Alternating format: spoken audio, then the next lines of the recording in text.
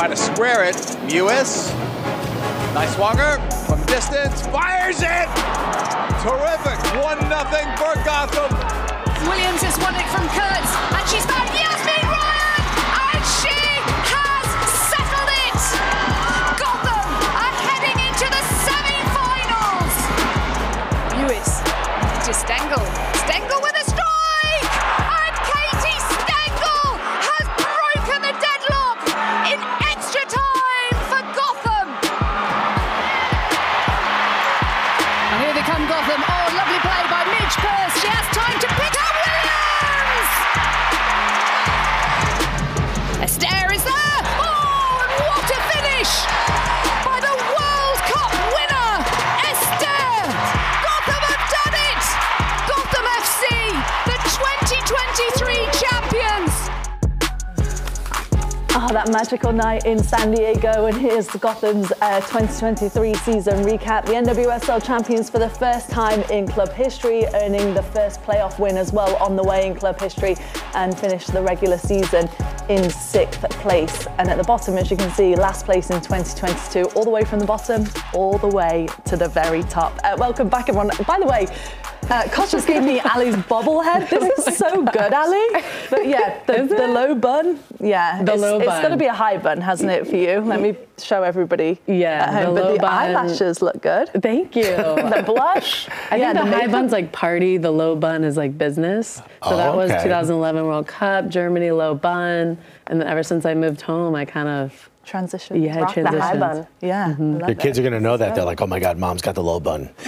Everybody clean your room. This is when you know you've had an amazing career, when you've got a bobblehead after you. Looks good. Let me pass it over. I don't want to take it away. I might break an arm or something on it. Thank you. Talk to us about this season, Ali, because last season, or I should say now the season prior to that, when you finished the season and you were at the bottom of the table, I remember actually Midge Pearce was doing the championship game that was on CBS, and she said it gives us hope. Was it Kansas City that was in the final that had previously finished at the bottom? It gives us hope that we could do that. You went on to do that, but how difficult was it to almost like switch the mindset to think we can actually go from being so low all the way to being the very best in the league? I think that's key. So in preseason, we would kind of joke to each other that we were going to be worst to first. And so it was kind of like, haha, we're going to go worst to first. And then we started actually putting that into action and applying it to every game. And then the more, wins we had, we were like, okay, we could really do this. And then, filling some holes, and, a new leadership came in, and there was automatically a new mentality instilled into the team from day one. The first meeting I'll never forget, I was like, wow. Juan means business, and I need to roll up my sleeves and get to work. So yeah, it was from the very beginning, we recognized that this could really be a thing. What about his style? Because you've actually brought this up a couple of times on this show. Juan Amorós is obviously an incredible coach, clearly very inspirational. I got a chance to see him pretty up close with the team, and he speaks to everyone as if he has a very close personal relationship with each and every one of them. But what is it about his style that was so influential? Because he just had a year with you guys. Mm-hmm. I think, one, understanding how to manage players and get the best out of them, because he understands that, one, we're all human, and then two, in this environment, we're footballers. And so he does a great job at that. But then I think his high press attacking mentality is something that I was super attracted to, because as a defender and moving into center back from outside back, I could then, high press still and use some of those, characteristics that I would use at outside back at center back. And they were really willing for us to, have that type of high press mentality and attacking mentality. And the way you defend is directly related to how you attack. And so if we would defend as a team, as a unit, I think we ended up being the best team in the world. Yeah. Winning the ball back in the opponent's defending third. So I think that was implemented from the very beginning, and this just, winning mentality, the winning culture he creates, everything was, about that. Even 5v5 every day, there was always a winner, and at the end of training, there's always a picture taken. So you wanted to be in that photo at the end of every single session, and that just instills, that mentality that you want to see day in and day out. And the way you train is the way you play. So they did that from the very beginning, and I think that's what really helped us succeed. So I love hearing you talk about how defensively that's kind of what sets the tone, because I feel like when you can high press and you're winning the ball back and you have that energy from as soon as you lose the ball or as soon as there's a goal kick, it sets the tone for the rest of the game.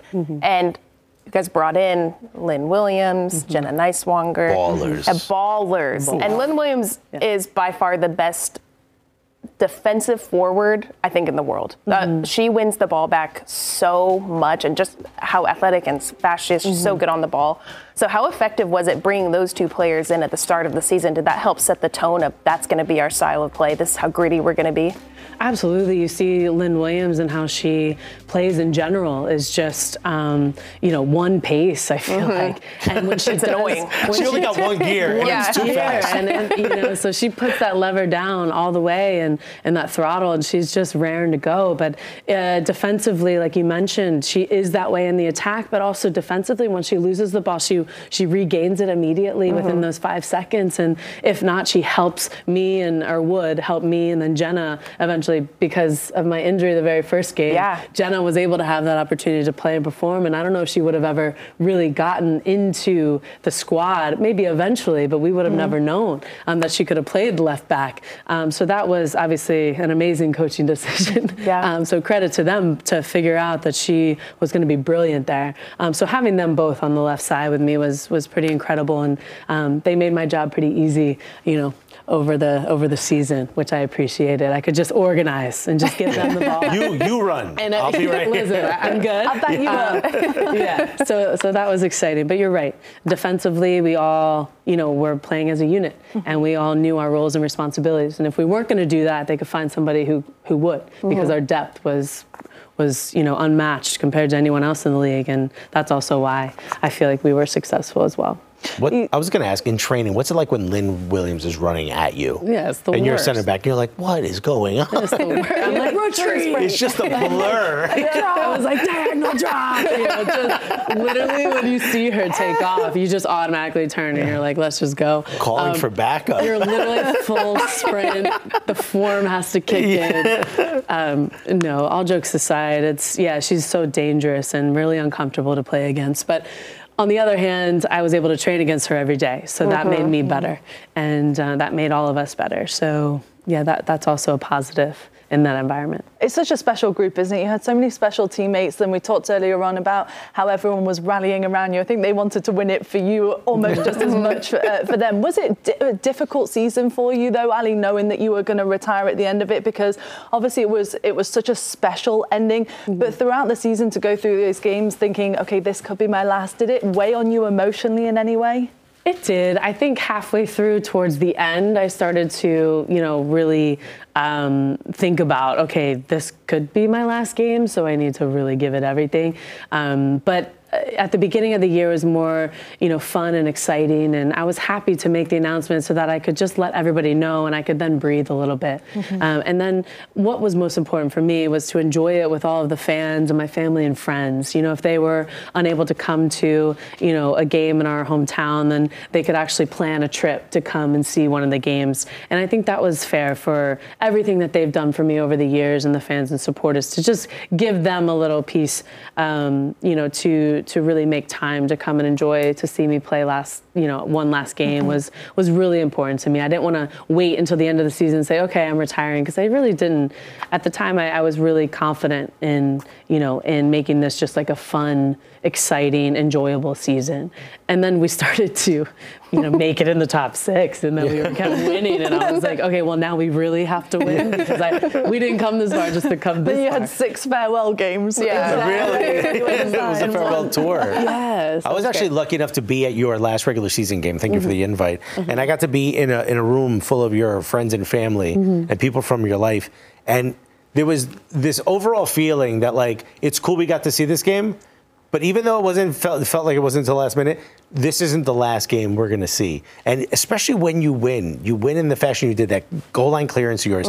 Everyone's like, bro, they're good enough. Because if you lost that game, you're not in the playoffs. No. But everyone was like, bro, they're good enough to actually win this whole thing. I mean, look at this clearance. This is absolutely incredible. We were going absolutely ballistic in that moment. And the first thing you do is you're on the ground. And you're like, don't make me do all this work on my own, ladies. It's just one of those moments where it feels like this team got even further galvanized than they already were.